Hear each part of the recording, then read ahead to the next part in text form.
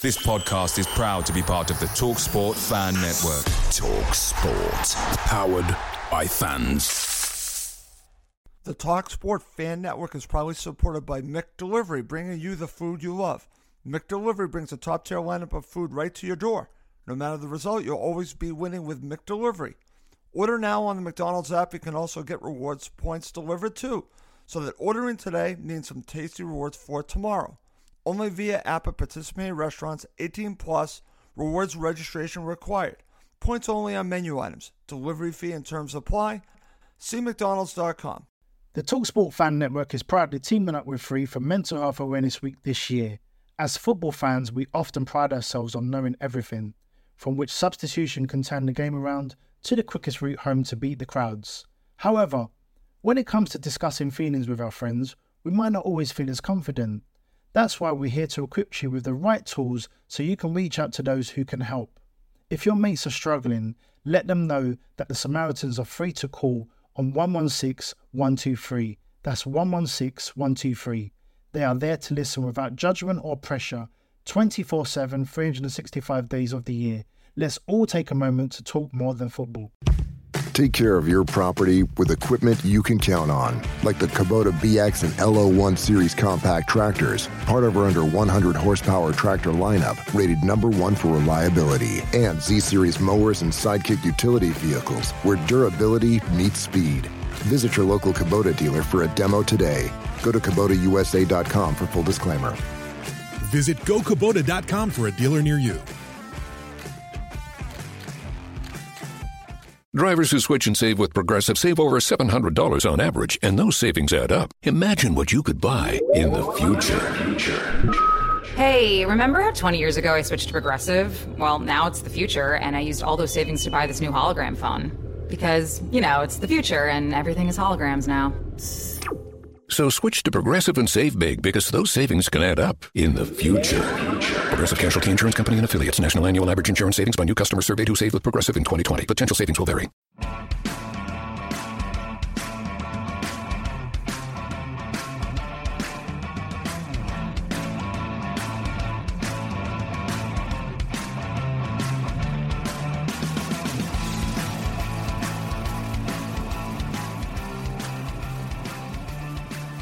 And welcome again to Cottage Talk. I'm Russ Goldman. Joining me right now is Emilio Danella and Max Cohen.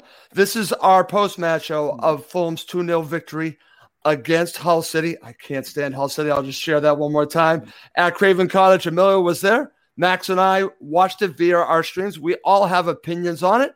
So let's not waste any time. Let's just get right to it. Emilio, I'm going to go to you first. I'm just going to ask you the simple question. Angry Emilio or happy Emilio? I have a feeling it's going to be the latter. Your opening thoughts on this 2-0 victory through your eyes. You were there. Yeah. Hi, guys. I'm Max. Always good to do the show with you. Obviously very happy. Can't complain. It's, 4 games in. Marco Silva's come in with, obviously setting his stall out. We're scoring goals. We're playing good football. Some of our sort of fringe players, you could argue, players that we loaned out the last couple of seasons are now starting to get some game time. So there's a lot to look forward to be honest. I think it's, like I said, me being the optimist plus cautious side of me, as well as it's 4 games in. Let's not get too carried away. All we can do is beat the opposition in front of you. Hull were poor. It will be at the first. I thought the first half hour was a very open game. They were attacking us. They took the game to Fulham at times, and it was just quality that made the difference at the end of the day. But overall, we've got a lot to be happy about. I think we've obviously a few injuries, which are slightly bothering me at the moment, but we'll talk about that during the show. But overall, no reason to be angry. I think there's a lot of optimism. It's good to see fans happier. We haven't got all the negative that we got in the Middlesbrough game a fortnight ago. So people have long forgotten Middlesbrough. Now it's 3 consecutive wins. And there is a lot to look forward to, but clearly it's a long season ahead. So all we can do is keep chipping away, keep getting the performances in, playing the players that we've got who are contracted to play at the club, and we will score goals. And that's been a pleasure this season. The fact that we're just scoring. I don't care we concede. I said it a couple of weeks ago. As long as we score more than we concede, I'm okay with it. I just want to see some entertaining football, and we're seeing that at the moment. And the players all look up for it. That's what's quite clear. We'll look up for it. Including Mitrovic. If he's up for it, then absolutely, there's something right in the dressing room there. Okay, right back to before I get the thoughts of Max, his opening thoughts. Would you call this a professional performance, meaning that it wasn't flashy, Emilio? And I'm glad that you mentioned this because you know how I feel about Hull City, but I have to give them credit. They played with no fear. Yeah. They actually, again, they were attacking at times, and they looked like they came to win the match, not just get a draw. I've seen reports that they were trying to play for a point. I didn't see that. I thought they were actually going for it, so I want to give them credit. But I thought Fulham handled it about as good as you could handle it, and it just was a professional job. It wasn't as flashy against Huddersfield Town and Millwall, but they got the job done. That's the bottom line. Yeah, it's true. And I think if you look at what they were trying to do, they were obviously trying to play on the break, have their last man right on the halfway line. So they had a game plan.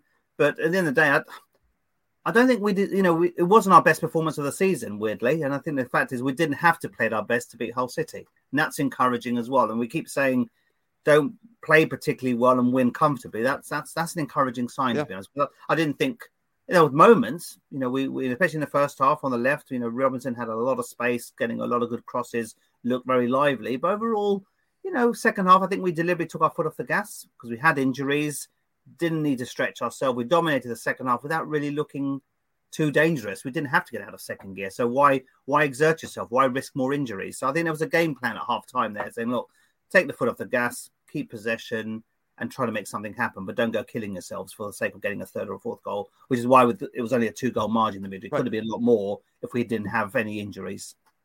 That's a very good point there.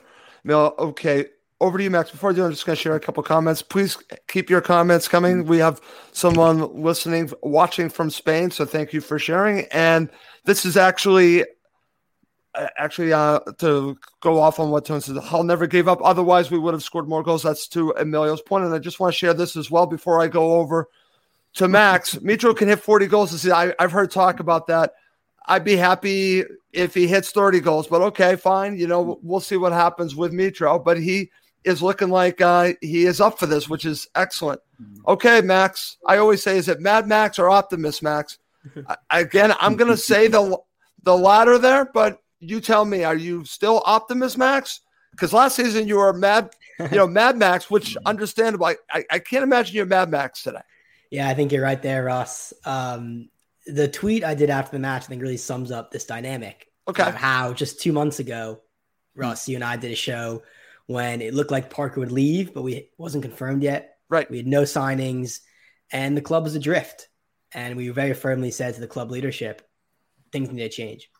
Because it looked like after a draining season, it would be another disappointing year. And how quickly that mood has changed at Fulham just 2 months later. Marco Silva's here. I think we have the best squad in the championship. And the important thing is we're playing like it. Right. It's not really that different than what we had under Parker in 1920, except then we played with the handbrake on. We won every single match essentially by 1 goal. We didn't seem like we were playing like we believed we could, sweep away teams. But so far, 4 matches into this season, we look like we know we're good. And that's an important thing for a team to have that confidence, but also having the manager who lets them play that way, relentlessly attacking. For the past 2 matches, you could even argue 3 matches, we've been asking for that 3rd goal cushion. That's right. How rare is that? I mean, I can't remember a time as a Fulham supporter when it's like, we're 2-0 up and we're thinking, all right, let's get that 3rd. I mean, it's a great position to be in. And it's just brilliant to have that feeling around the club. I think that's due to a lot to Silva. He likes us to be on the front foot. He likes us to assert ourselves. And we didn't even get the 3rd goal against Hull. We didn't need to play exceptionally well, but we got the 3 points. That's right, Max. And back to you, because I'm glad that you talked about the difference being the handbrake. I would also say there is a tactical difference. And one of the things that I keep noticing, and I think you're going to agree with me, and unfortunately Tim Ream got hurt, but Alfie Mawson was able to do this as well. He was able to pick out those passes. Tosin was. They didn't do that under Parker. They also didn't get to the byline the way that they are under Parker. There is a tactical difference here, and the handbrake is off. They are going for that 3rd goal. That's a good point by you.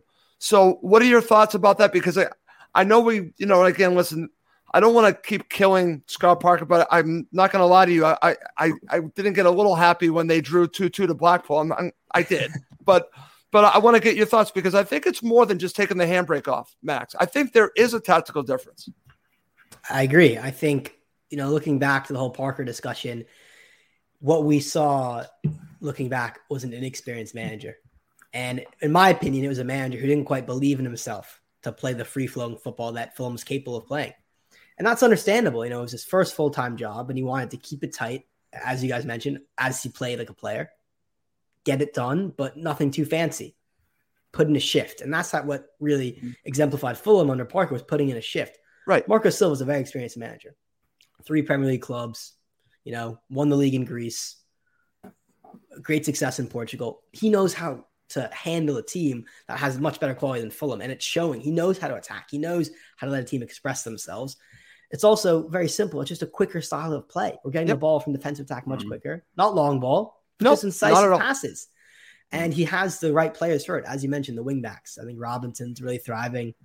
Tete's look decent. Yep. But also someone like Carvalho, someone like Harry Wilson, Cavallero. These are players who I think are thriving under Silva. And it has to do with that attacking. Yes. Forward-looking play. It's a mindset. Involved. It's a mindset. Mindset. Get Micho even dropping deep. Get Carvalho linking up, dribbling. Everyone just seems to be playing with a level of freedom that not only wasn't there in the Premier League last season, wasn't there 2 seasons ago in the Championship. Okay, very good. All right.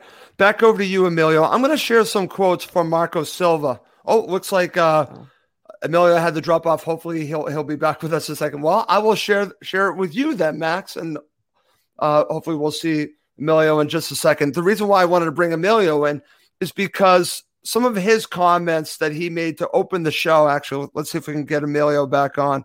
All right, Emilio, you're back on. Yeah, I don't know what happened there. Just went dead.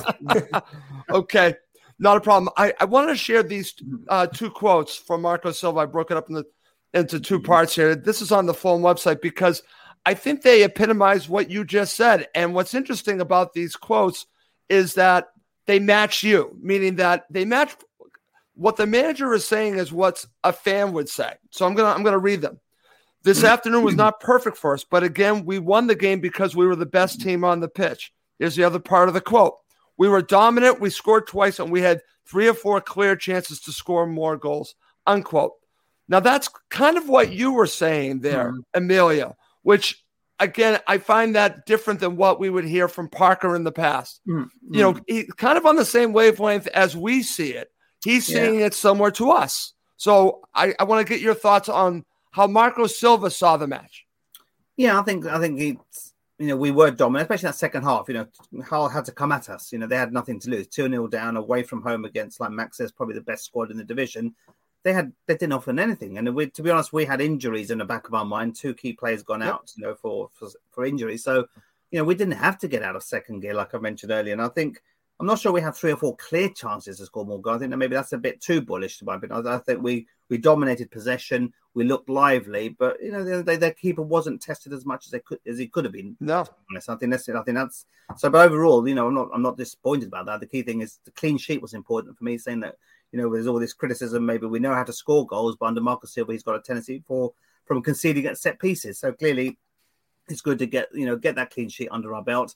Good for the goalkeeper as well, because he's not come under criticism, but there's a few nerves around the fans, including myself, around his, is he a strategic option? Is he a better option than Rodak for us? So he did, fluff his lines a bit in the second half. He had nothing to do all game, and suddenly when he was called upon doing something, he fluffed it. To be honest, so that just the goalkeepers need to stay focused and concentrated, and clearly he lost focus and nearly fluffed his lines. But overall, we were dominated. We didn't have to get out of second gear. And sometimes it's nice to win 5-6-0, but let's be realistic. This is a squad that struggled to score more than 99 goals in home all season last year. So there's the difference in boundaries here. I know we've got different opposition clearly, but the fact that we can score goals, we look comfortable, we look dominating, and we're dominating games. That's important.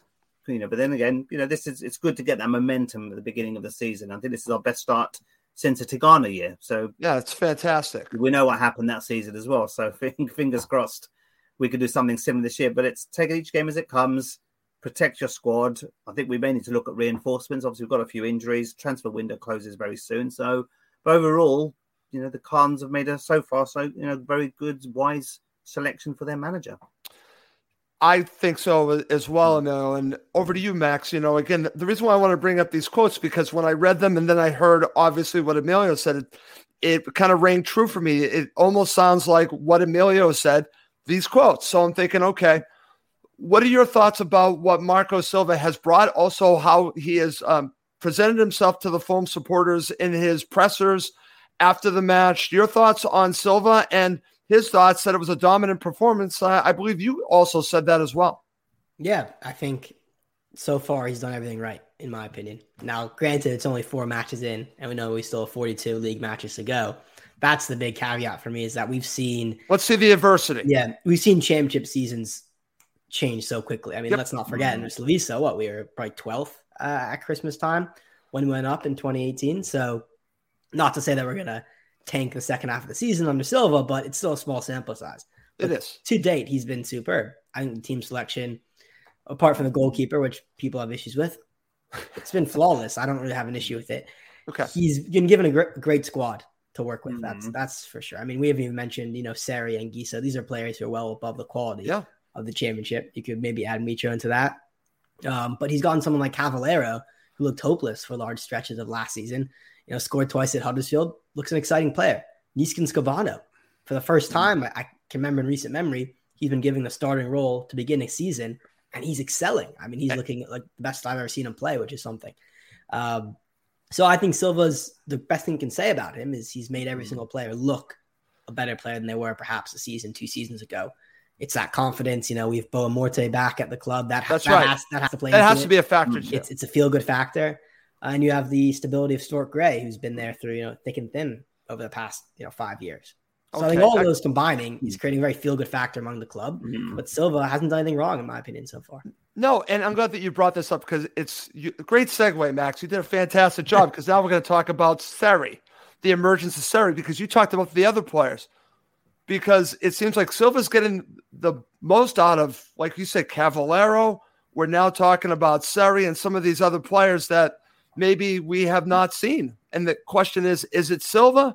Is it the players? Is it a combination of his staff? Everything combined? It's all firing on cylinders. Is it the system that he's playing? So let's now talk about, and I'll go to you, Emilio, because you had a nice back and forth on Twitter when it came to Seri today. So let's talk about that, and then I'll get Max's thoughts on Seri. But I'm glad that Max brought this up because we now have several players that are really shining under Marco Silva, and Seri's one of them, and everyone pretty much counted it out. But you, my friend, you thought that we might see him. You ended up being right. So let's talk about what you're seeing and the emergence of Seri to be a key player so far, which is crazy to say. It is. And at the end of the day, it was a Huddersfield game a couple of weeks ago. Before that game, I said, play him. We had the injuries in central midfield. I said, you've got these Anguissa and Seri, worth what, 55, 60 million between them? Play them. They're contracted to play at the club. Get your arms around them, Marco Silva. Give them a pat on the back, a bit of vote of encouragement, and get them to play for the team. Because this player isn't a bad player overnight. And I think I'm trying to assess why are we seeing an emerging Seri here? And I think a lot of it might be to do with Tom Cairney's not in the squad. We've always talked about Tom Cairney. What's his position? What's Seri's position? Remember, we were talking about this 3 years ago when we got promoted to the Premier League. We haven't got that dilemma at the moment. And I think, no disrespect, maybe we have seen the end of Tom Cairney's days. We don't need him at the moment. We talk about some of these other players, but clearly we're not missing Tom Cairney at the moment. And look at all the players that have not been available yet. Yeah, and some of the people are saying it's an easier division, but I don't care if it's an easier division or not. Seri is there. He's contracted to play for the club. He's obviously feeling confident. He's obviously getting a boost from the manager. The team is winning. All of these factors are he's able to, put his authority on the game. You can see just anticipating the play, breaking up the play. He's not necessarily the quickest player in the world, but right. He's very intelligent. And I think that's the key. That we haven't seen enough of that in his career at Fulham. And now he's obviously got a bit more freedom. And that's the key thing. He's got that freedom of the central midfield. His set pieces a lot more encouraging than what we've seen from other players. And obviously, he got the assist on Saturday as well. For me, he was man of the match, but we'll talk about that later. Yep. But overall, it just having somebody there who can protect your back four with a lot of Premier League class, albeit he hasn't shown it for Fulham. These players don't become bad overnight. Clearly, he's in the right setup, right formation. The team is winning. They're scoring goals, and think that the Tom Cairney dilemma is not there at the moment. How many times we've talked about Loftus-Cheek or Cairney? Seri or Kearney, there's never a Kearney situation where he has total authority of that central midfield. It was always a dilemma with Tom. And we're Kearney. still missing Harrison Reed, Emilio. Think about that as well. Yeah, and we are. And to be honest, in a weird way, we're missing his sort of assertiveness at times because he's obviously physically stronger, running around like a headless chicken at times. But what we see with Seri is more calm, composure. The way he just moves the ball around simply and effectively. And that's what's key. Sometimes it's not all about running around like a headless chicken. It's about quality when it counts. And that's what you're controlling the play. It's just it's beautiful to watch. But Can he continue this? Blackpool away, Preston North End away in the winter time. Let's see. But it's 3 games he's played, and he's got 2 man of the matches from me of that, and that's saying a lot. But I think that we should focus on the Tom Kearney dilemma there. We haven't got that problem at the moment. I think that's a good point. We haven't got that to worry about, and we're not missing him. That's a good point. Over to you, Max. I want to get your thoughts on what Emilio just shared about Seri, and also the fact that Tom Kearney's been out and the train keeps going along without him. And, and Seri's been doing a fantastic job. And I'll share this one more time. And yes, I agree, Alan, it is an easier division, but he was a quality player before he came to Fulham. I believe it was the Man City match where everything just went downhill from that point on. But he does have quality. And I want to give Silva himself and the staff credit for getting that quality out, regardless of the division, Max. So I want to get your thoughts on what Emilio shared. Also, the fact that we don't have Kearney and he's thriving. The one criticism that I would have, and I think you're going to agree with me, is that sometimes he gets caught by hanging on the ball too much and players are just coming after him and taking the ball off him. He's a little nonchalant would be the best way I could say it. It's happened a few times. It actually happened in the Premier League, but it's now happening in the Championship. He just needs to be a little bit sharper and not so nonchalant. Would you agree with me on that? I agree. I have a very long history with Seri. I was one of his biggest critics back in the Premier League season. But I don't think it's surprising that someone who I think we know has the quality to play at the top level of European football is doing well in the Championship. That's just on the face of it makes sense. Like he's far too good for this league in terms of his technical ability. Sure. The issue with Seri, as you mentioned very astutely, Russ, is that he didn't fit well in the Premier League because he had no time on the ball. That's right. He'd be pressed, he'd be harried, he'd be put outside of his comfort zone. He couldn't get into his little metronome passing. The Championship, although, we see it as a tougher division in many ways, it is, you do have more time on the ball. Teams aren't pressing you 90 minutes like they're in the Prem. So I think for that's worked really great in Seri's favor. I do want to give him massive credit for playing in the Championship. I never once in my life expected Seri to ever lace up his boots in the second division. I agree. Never. I didn't expect it either. He didn't stick around, back in 1920, and Parker didn't think he was good enough, or didn't think he was necessary last season in the Premier League. So I really thought his Fulham future was done. So I think credit to Silva for convincing him to stay. Also credit to Seri because I think he sees himself as above this league because he is, but he's still done a shift. I'm not going to go out here and wax lyrical about it. I know Emilio said he's man of the match. I'm not sure if I agree. He's doing a good job. He's not doing something too insane. He's kind of passing the ball about, but we need someone like that, I think, in this team. And for that, I can't believe he's playing for us against teams like Huddersfield, Borough, Millwall. But he's done it, and credit to him. Okay, and I want to get your thoughts on what Emilio said about, and again, we really haven't talked about it that much. Tom Kearney not being available. And Fulham are still functioning very well without him. And I love Tom Kearney, and I would like to see Tom Kearney play a part. I'm starting to get a little bit concerned if fitness will allow him to, if the injuries have really caught up to him. But, and I'm going to say this, and again, I don't want to say this. I think Fulham can deal much better now without him than in years past. Yeah. Would you agree with that, Max? It's true. I love Kearney, club legend, servant to the club. One of our, if not the longest serving player, definitely up there with Ream, I think. I think he's done at this level. Paul in the comments on Facebook said his time's up at Fulham. I think his time's up might be in his whole career. The injuries, it's so sad. It's taken away the Kearney we love. Don't know when he'll ever. I don't even know if he's training right now. He might be training, but I can't imagine seeing him in a match with the knee issues he's had. And you guys are 100% right. We don't need him. There wasn't a massive Kearney gulf, but even if he is in the squad, I think Carvalho is a much more exciting mobile player in this moment. You're not going to bench Carvalho. And then the other center midfielder spots, you have Onuma, Seri, and Gisa. I do expect Anguissa to move on, but I just a lot of depth in that position. It's crazy. So I think Kearney could definitely take a coaching route. I know it's a bit premature to say he's not retired yet, but I can't see him necessarily being an effective player in this team. And I think that's a credit to the depth we have that we can say that. It's crazy, Max, because I was really concerned that we would not have Tom Kearney from the beginning of the season. Mm-hmm. And to Marco Silva's credit, like I said, the players and obviously Balmerte and the rest of the staff, they have built a system that has worked without him. And, I think in years past, we've really depended a lot on Tom Kearney. And they can function without him. I would rather them have him, but they're doing great right now. And I think that they can win without him. And that's, again, not something I want to say, but I think that's the reality, that Fulham can now play without Tom Kearney. And I do hope he returns, and only time will tell. But I think it's a good point from Emilio to bring that up. And we're all talking about it because it's funny because we really haven't talked about Kearney. And I think that's a credit to Fulham that we haven't, because the train really has moved on without him. All right, let's move on. Back over to you, Emilio. I haven't done this topic in a while. Turning point of the match. Where do you see the turning point? Interesting. Was there a turning point, really, to be honest? Was there a turning point of the match?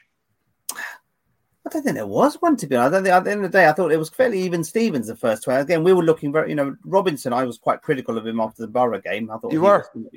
But he's pulled up his socks since then. He's had some good performances. He had a hell of a lot of space down the left, and he looked always very lively. A good couple crosses, which almost resulted in an Onuma goal. I remember early on in the first half. But again, that's when Fulham were looking quite productive on the left-hand side. But I'm not sure there is a turning point, because it was just... The game was sort of even Stevens at that point. Hull started getting a little bit into the game. They started having a bit more possession, causing a few niggly little fouls and all that. And then suddenly turning point is probably the goal. At the end of the day, when do we ever score from a set piece, from a corner? It's unheard of. So it's the fact that Mitrovic, jumped up and, scored from a very well-crafted corner from Seri. Again, Seri, I know there's been some people are still a little bit sceptical on the comments board this evening, but I agree with Max. He's a player who deserves to be playing at the high league, but he's got to pull up his socks and prove that he's willing to play when the chips are down. And when there's confidence in the team, you saw that. Great, good corner. Mitrovic rised above it. 1-0. Thank you very much. For me, that was a turning point, because at that point we started brightly, but then Hull slowly got back into the mix. And again, they were quite niggly the whole game, weren't they? They weren't pretty to watch. But overall, I think that for me, that's a turning point. Albeit it's not a massive turning point. I think it was only going to be a matter of time before Fulham scored. And thankfully, we did get the goal early on. But I thought it's just a shame that we had a few injuries to contend with in the game. Okay, very good. How about you, Max? Would you say it's the first goal? I'm actually going to say it's the second goal, because I think that 2-0 lead killed it off.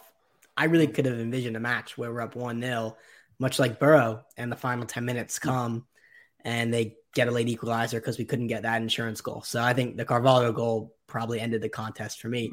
And you're 2-0 up like half an hour in. I think that was game over there. Okay, very good. All right. Back over to you, Emilio. I'm going to share this comment from Stefan, someone that watches the show on a regular basis. Robinson's still not a complete player for me, still can develop more. Your thoughts? Yeah, I totally agree. But what's he got on his side? He's got age. He's still young. He's enthusiastic. He's got pace. He'll get better. To be honest, I thought he was brought into the Premier League maybe a bit too early, but he's certainly still, people might disagree with me, but I still prefer him to Joe Bryan in defence. Sorry, there's, there'll be moments against Borough that I thought, Robinson didn't put in a shift and looked quite weak. And maybe you could have argued Joe Bryan may have got a chance against Huddersfield, but, Marco Silva stuck with Robinson, persevered, and look, he's had 3 good performances since then. But, overall, head to head, if both players were at their best, I still want Robinson ahead of Joe Bryan. You know that I've never been a Joe Bryan fan. So overall, he's young, so he's upside there. So hopefully, if we get promoted, he will learn from last season and will mature and become a lot more of a more important player for us next season if we get promoted. Okay, excellent. All right, before we go to this, getting your thoughts on the starting 11, there's a major talking point for us guys. Fulham's injuries pile up. 3 injuries in this match, and these are significant players. We're talking Tim Ream goes on. And listen, I didn't want Tim Ream to start, but I think Tim Ream's been excellent. So credit to him, but he goes down with an injury. Then Kenny Tete goes down with an injury. And then Fabio Carvalho goes off as well with an injury. Max, I'll go to you first.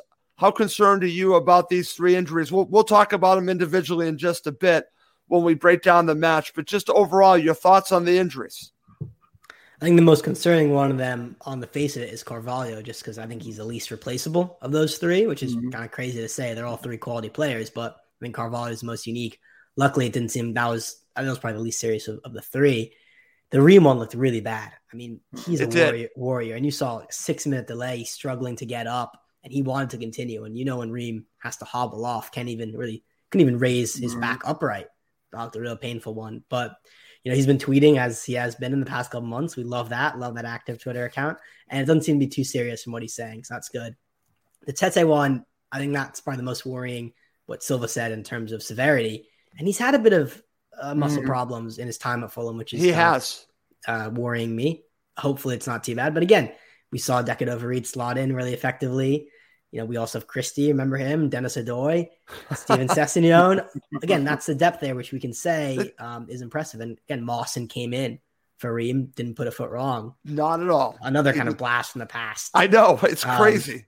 And again, we have Congolo. I still think we have Michael Hector. We haven't mentioned his name in a long time, but Hector's still there.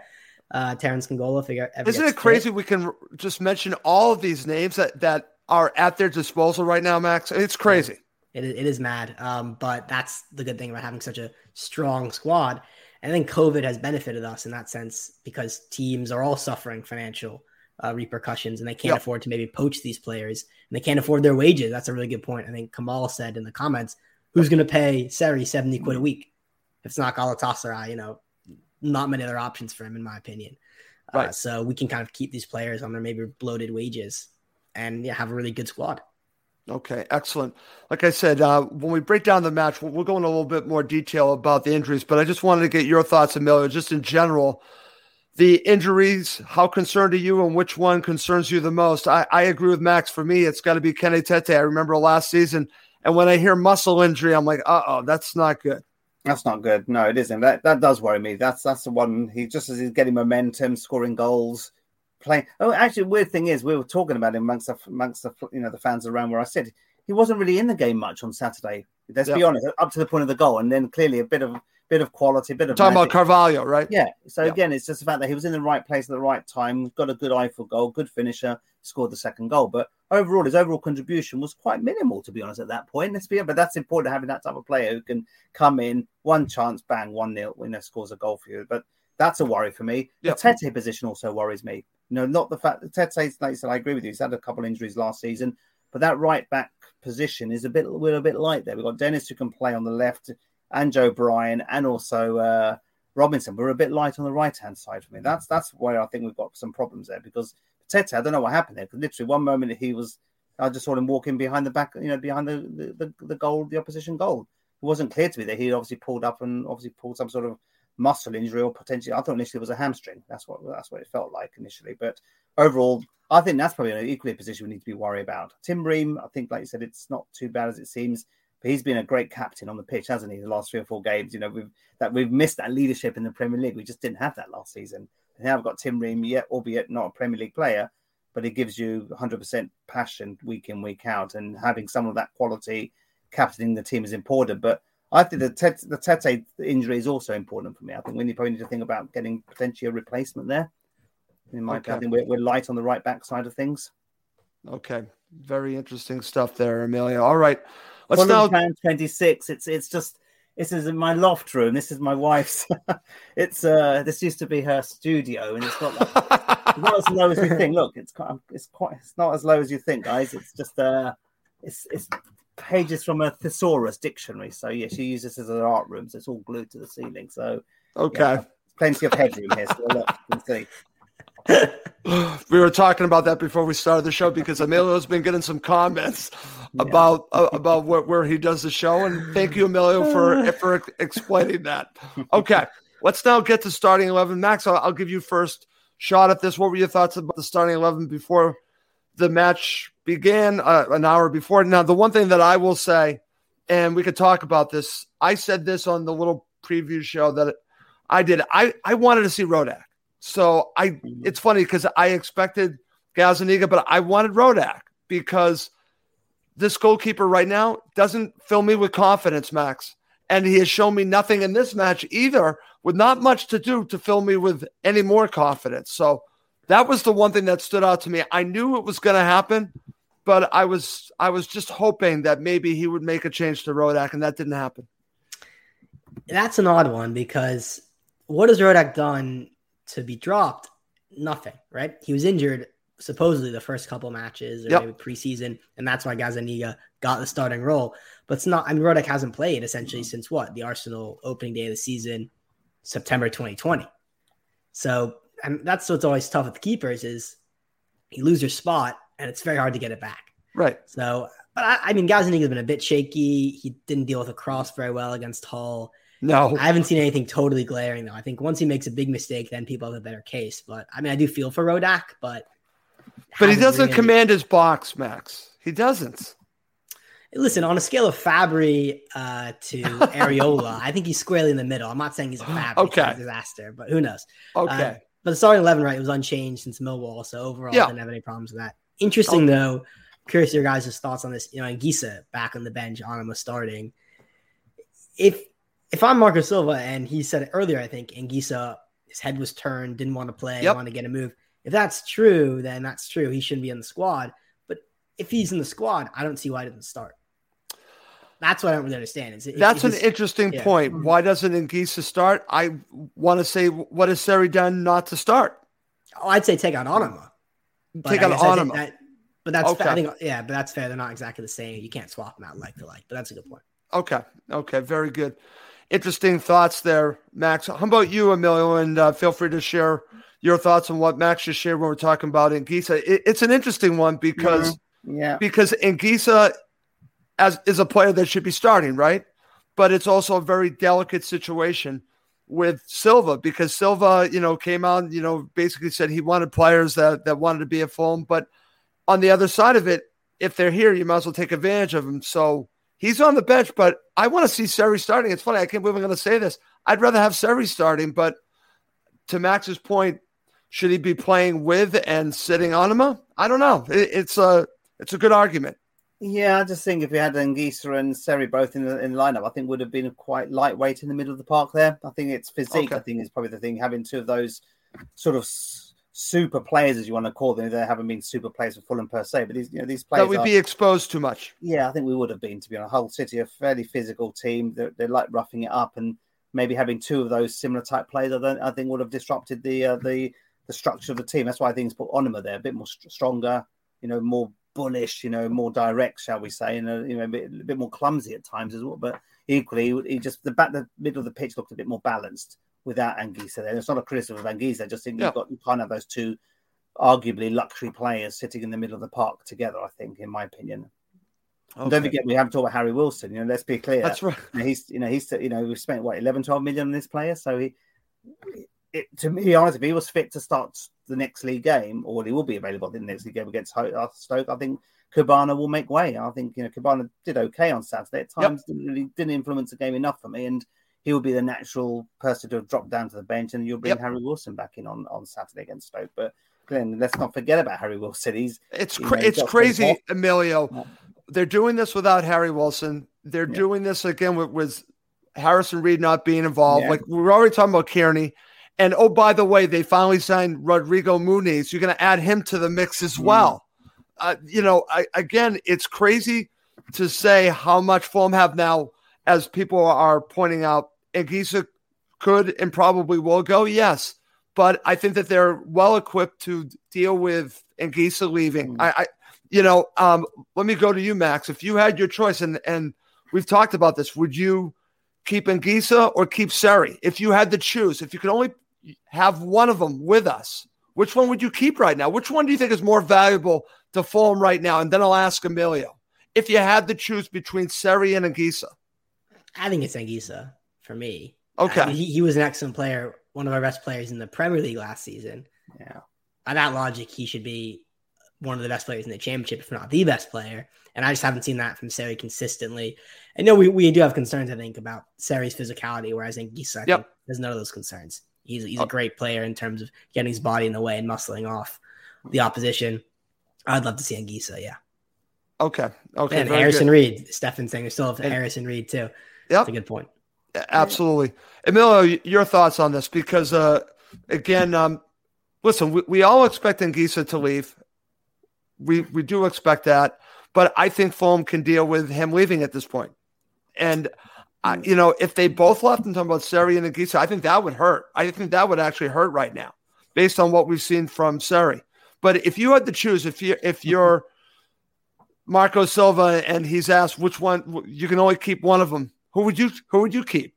It's an interesting dilemma. Both have had shown their frustrations, and both have at times not wanting to play for the club. And sometimes that's also due to lack of confidence, team not winning, etc., etc. So there's a lot of underlying factors. When look at Mitrovic last season, being dropped, not playing, confidence shot to pieces. Now he's a different player. He's transformed. Unbelievable. We've seen Seri transform, but it's only 3 games against Championship opposition, so let's not get too carried away. But I agree with Max. I think Anguissa, I thought, got a lot of stick on Seri last season. I actually thought up till Christmas time he was our best player. Everyone was talking about him in the Premier League, top 11 players in the Premier League last season up till Christmas. He was getting man of the matches from myself, from Max, from others.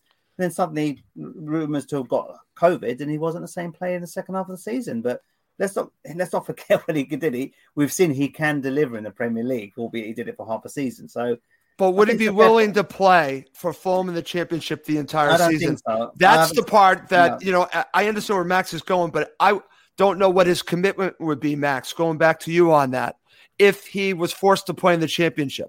That's fair. That's a fair point. And the flip side is no one really wants Seri because he hasn't had that track record of Premier League experience. So therefore, it's just an interesting little conundrum. But Anguissa's in demand. Yeah. It's a good one. And again, I don't look at the Harrison Reed. Stefan's mentioned about we still have Harrison. I agree with that. But yes, he was a busy little player the first half of the season, looked lively for us.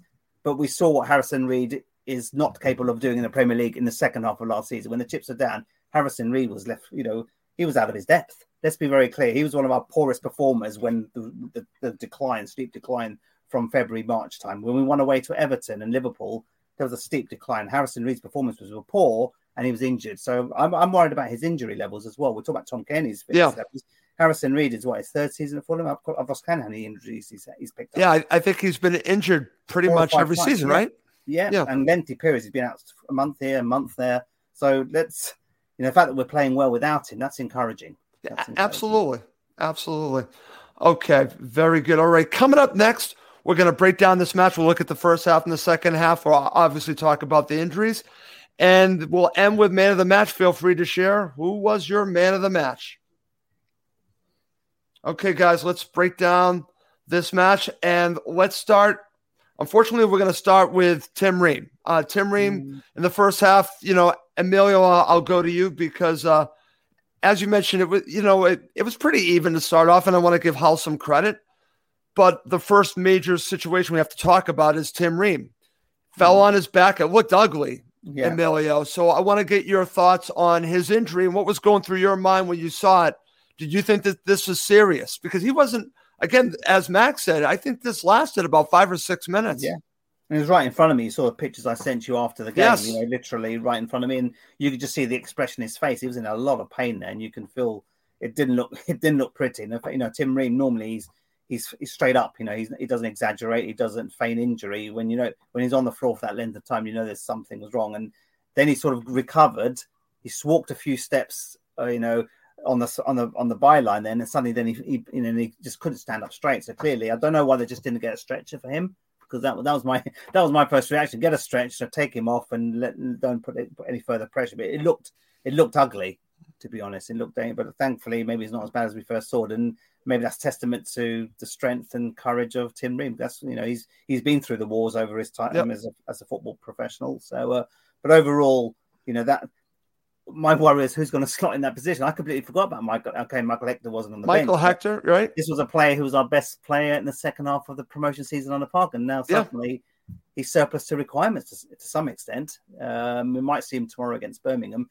Alfie Mawson, I don't think he did much wrong. He didn't have much to do. Let's be honest. He wasn't under, but then it's important just to find your feet, get your fitness levels up, get into a rhythm of playing football, and putting yourself in that back four with Tosin. But Mawson, how much did we pay for him? 15, 20 million a few seasons ago. Yeah. It's we forget about him, but is again, if he can stay fit, free from injury, then potentially he can play an important part for us, him or Hector. Look at them head to head. He didn't get a chance a couple of years ago. Hector, we signed him, very promising player, but look, you saw how much out of his depth he was in the Premier League. And really now he's got to fight for his place. Whereas Mawson's slotted in, maybe taking his opportunity, and he didn't put a foot wrong in that game. Not at all, Emilio, because again, I didn't notice any drop off, and that is a testament to Mawson. I saw the same types of passes you would see with Tim Ream, and again, he was great in the air. Again, he was challenging everything. I thought he was fantastic. So credit to him taking advantage of his opportunity. All these players taking advantage of their opportunities. That's what we really need to focus on. And again, I don't want this to be a Marco Silva love fest, but why are all these players all of a sudden with a different manager performing? And here's another one. Again, this might be a situation with a player taking advantage of his opportunity in Mawson. But over to you, Max. Shortly after that, after Mawson comes on, we have the goal. So I'm going to give you the honors of talking about the goal from Mitro in this 22nd minute. This is from a corner.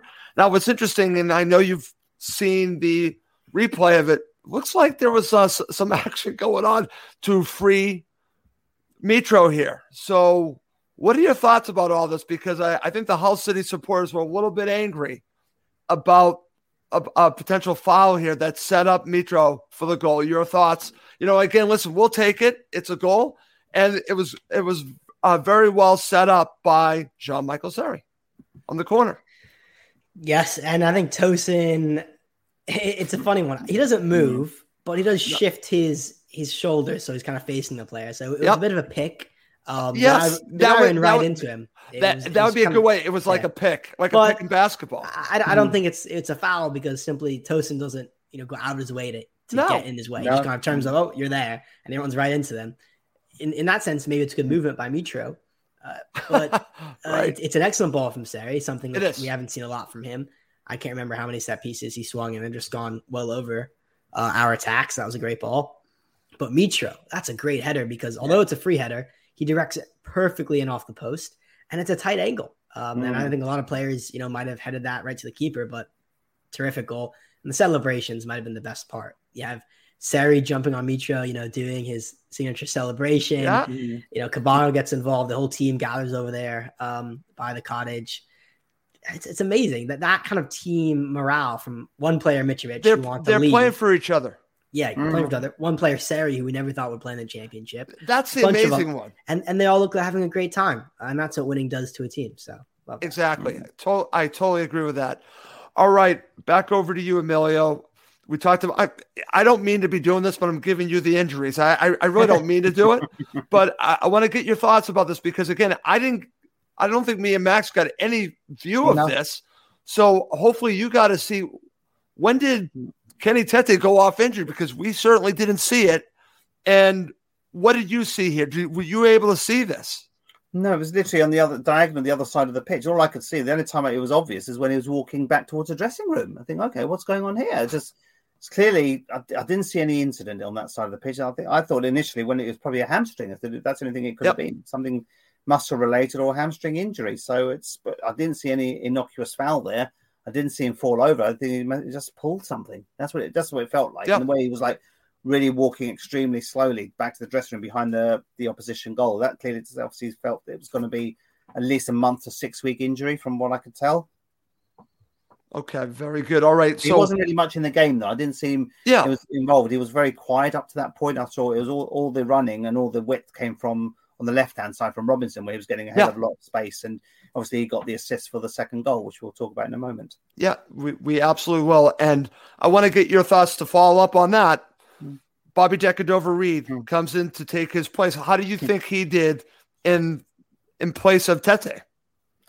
Steady, steady. He did okay. Again, we've seen his versatility in the Premier League last season. Scott Parker playing in various positions. So naturally, that was the most automatic choice to replace Tete with. But he did okay. He didn't have much to do. This was a poor Hull team, and maybe against better opposition, maybe he might come a little bit more unstuck. But he did a safe job without setting the world alight, to be honest. Okay. All right. Excellent. All right, Max, over to you. I'm giving you the honors again. I'm sorry, Emilio. I'm giving him the honors to talk about Fabio Carvalho's goal. Again, just the kid is special. Can we just say it? I think it's fair to say he's special. He scores another goal. And as you said, this is your turning point, and I can see your point on this because at 2-0, it's a different game than 1-0. So thoughts on the goal? Yeah, started off by, again, we've mentioned a lot today, Anthony Robinson on the left wing back role.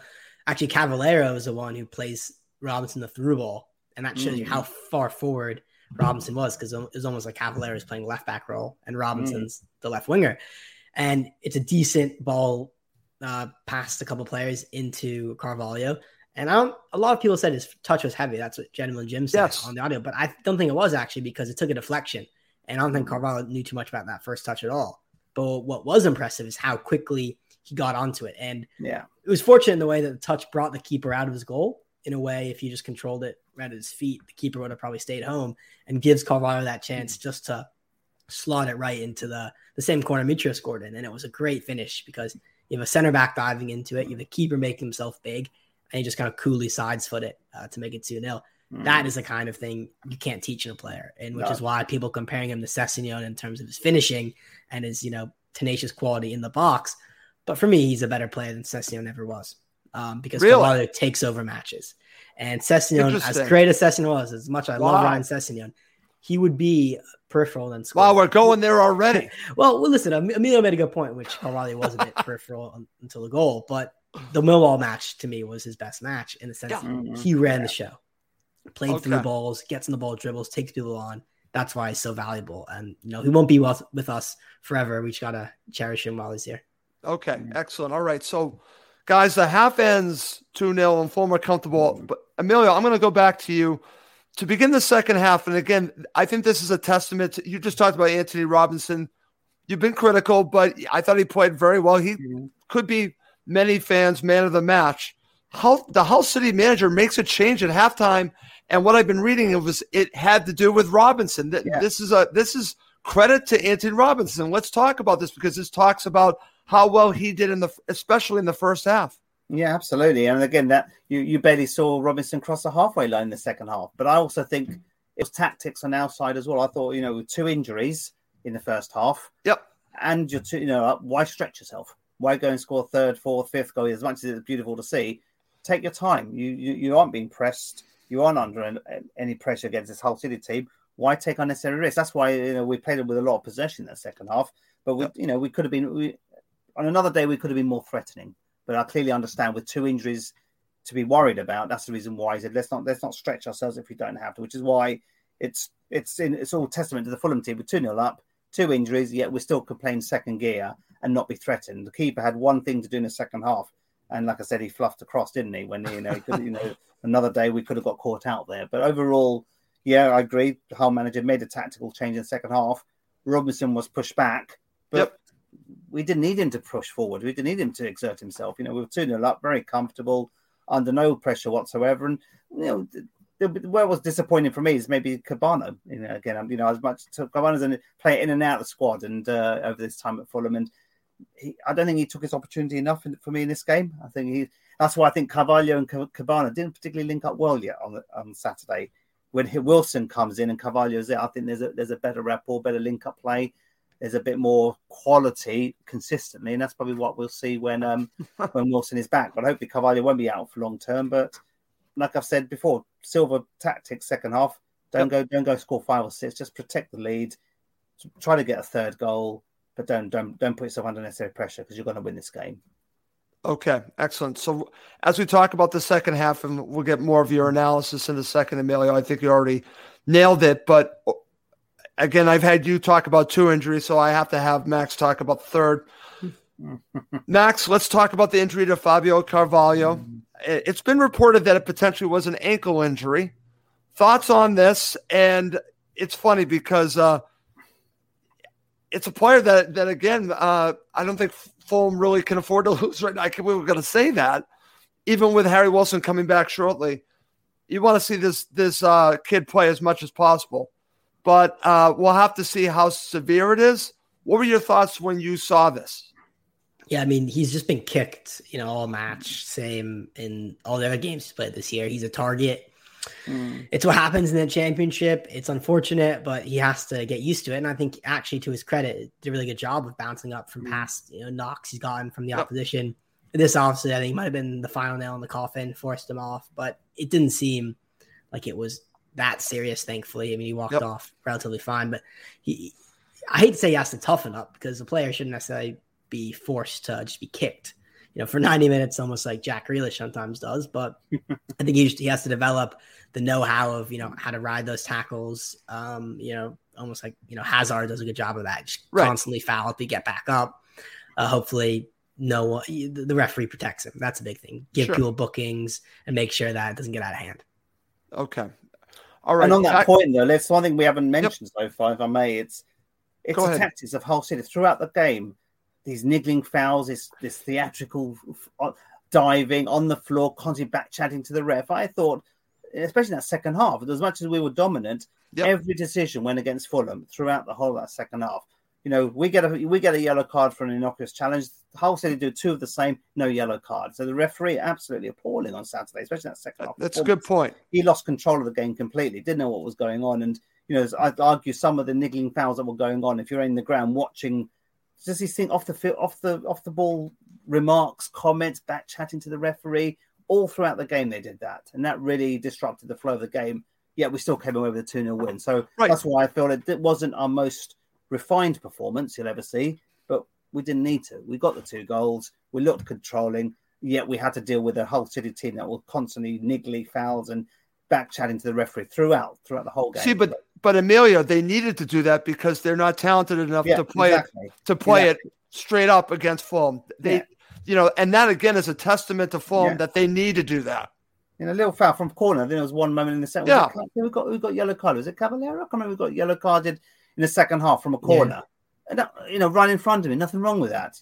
Basically, the guy went into Cavallero. Cavallero wasn't even looking at the player.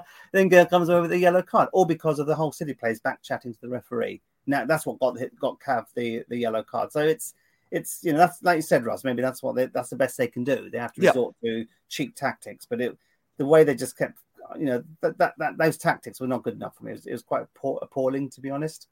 Okay. All right. Emilio, just quickly on just your overall thoughts. You've already talked a little bit about the second half, just a professional, see the match out performance. Yeah, exactly. I'd like to see Mitrovic maybe should have scored a third goal. I thought there was a peach of a cross. He did. You've got to hit the target. He had a great opportunity.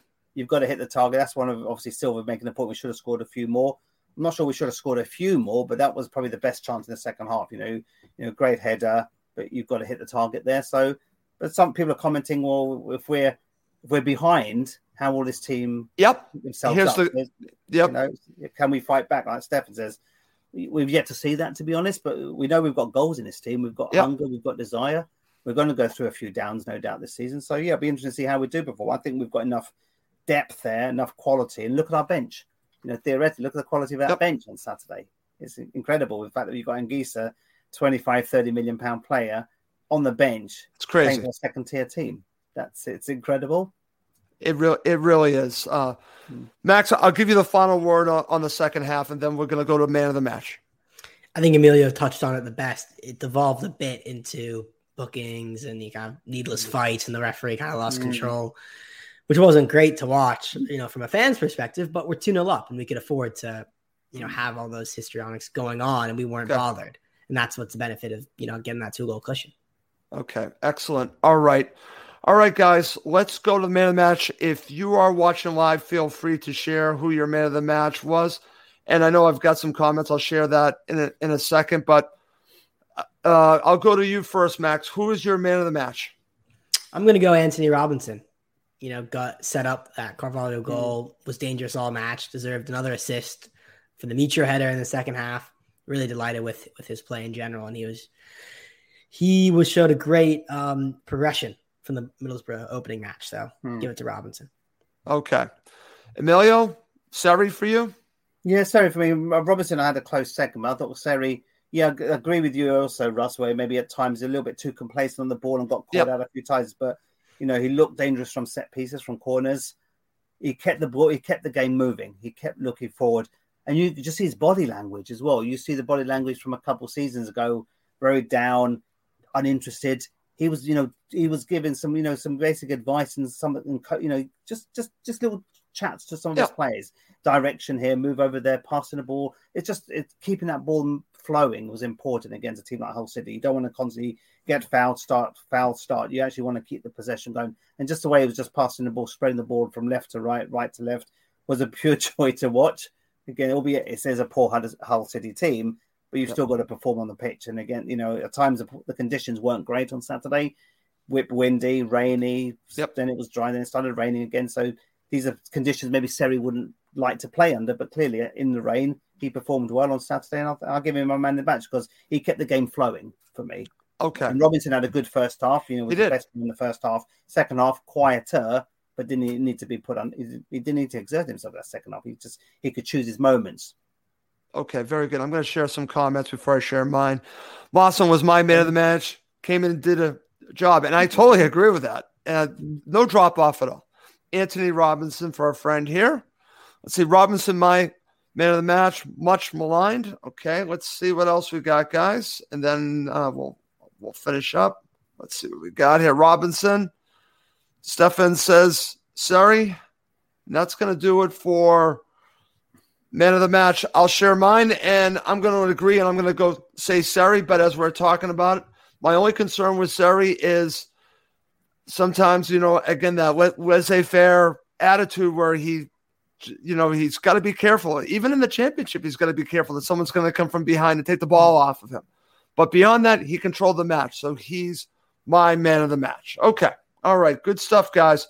To wrap this up, let's talk about the Carabao Cup. Cup. Real quick on the Carabao Cup. Max is smiling. I'll give you first thoughts on this. Max, what do you think we're going to see in the Carabao Cup? What kind of team do you think we're going to see in the Carabao Cup for Fulham? And also, how much do you care about the Carabao Cup?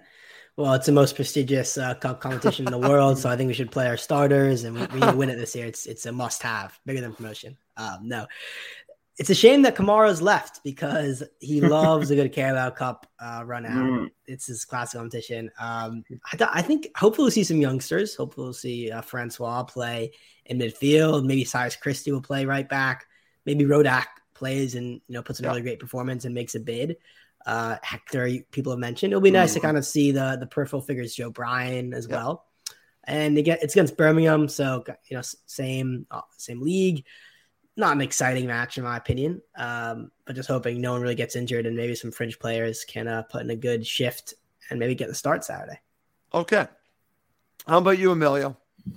Yeah, I always like a cup run. To be honest, you don't want the compromise of relegation, staying in the Premier League or getting promoted. But we've got enough depth in this squad to be able to give Birmingham a run for their money and win there tomorrow. I'd like to see. Obviously, Rodak will start tomorrow. That's absolutely without saying. I think Hector will start because obviously if Ream's injured, then who's our backup central defence? So Mawson will probably start against Stoke, and then so you'd expect Hector to get to the bench. So clearly Hector will need some game time tomorrow. I suspect Joe Bryan will play tomorrow. Again, give him an opportunity. You're probably going to see a completely new back four tomorrow, to be honest. So, but I don't want to change the entire team. Let's not keep one second team and the first team. I think let's play some of these plays.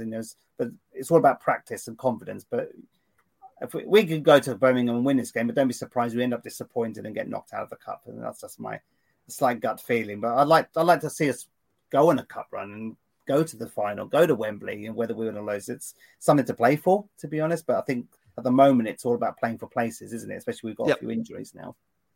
Okay, very good. I want to share a couple more here. And this is our friend Roger Lewis. By the way, I'm Roger Lewis on Facebook and Grand Dag on Friends of Fulham. So just want to mention that, Roger. Hope everything is going well for you. I want to share this from Steve Reynolds because I've tried to get Steve Reynolds to watch Ted Lasso. So I just want what side would Wake or Ted Lasso play? Very funny, Steve. Enjoy the show. I love the show. Max, I know you do too because you've been tweeting about it too. So I'm a big Ted Lasso fan. It's a great show if you have not watched it. Before we go, I also want to mention this. Please do subscribe on YouTube to our YouTube channel. Please do so. Again, we're starting to build that up. We are now live on the Cottage Talk Facebook page, Cottage Talk Twitter page first time, and of course on YouTube. But please do subscribe to our YouTube channel. All right. Well, guys, that's going to do it for this episode of Cottage Talk. It's been great. Emilio, final thoughts before we go. No, great to be back on the show, be with you, Max, as well. So we always have a good camaraderie as well. It's great. So it's still great rapport, the three of us. Yeah, but it always helps when you win, isn't it? It always helps when the team is performing. You get a victory on the belt, but there'll be times you'll see how we perform when it's good to see the chips. Sometimes we weren't playing at our best, yet we still can come away disappointed only to win 2-0. That's pretty good, man. That's pretty good. Encouraging sign, but it's early days yet. Let's not get carried away. All we can do is keep winning. And the rest will talk, let the performances do the talking for the rest of the season. That's the way I look at it. Okay, excellent. Max, I know it's good to talk about other things right now for you. Talk a little Fulham. So keep your mind off of everything else going on for you. Max is a top-notch political reporter. So now instead of talking about that for a little bit, he gets to talk about Fulham. Get off that for a little bit. So. Yeah, thanks, Ross. I'm just going to say we've mentioned it the entire podcast, but we're top of the league. So I can't remember last time we were top of the league in anything. Let's savor that being number one for once. Okay, very good. All right. Well, listen, great show. Thank you, everyone who's commented, and we'll be back soon for another episode of Cottage Talk, but we do have to wrap it up. For Emilio Danella and Max Cohen, I'm Russ Coleman. Thank you, as always, for watching and listening to Cottage Talk. The TalkSport Fan Network is proudly teaming up with 3 for Mental Health Awareness Week this year. Beyond the pitch, beyond the results, we're here to connect fans, getting them to embrace the highs and lows of supporting your club, because we're not just fans, we're a team. With 2 in 3 football fans having struggled with their mental health, we understand that life off the pitch can present its own challenges. That's why we're committed to ensuring you have the tools to stay connected with your friends and fellow supporters. Take a moment to connect with your mates. A simple text or an open conversation can make a world of difference. And if they don't respond right away, don't hesitate to follow up. Let's all take a moment to talk more than football. It's the 90th minute and all to play for at the end of the match. All your mates are around. You've got your McNugget share boxes ready to go. Your mates already got booked for double dipping, and you steal the last nugget, snatching all 3 points. Perfect. Order McDelivery now on the McDonald's app.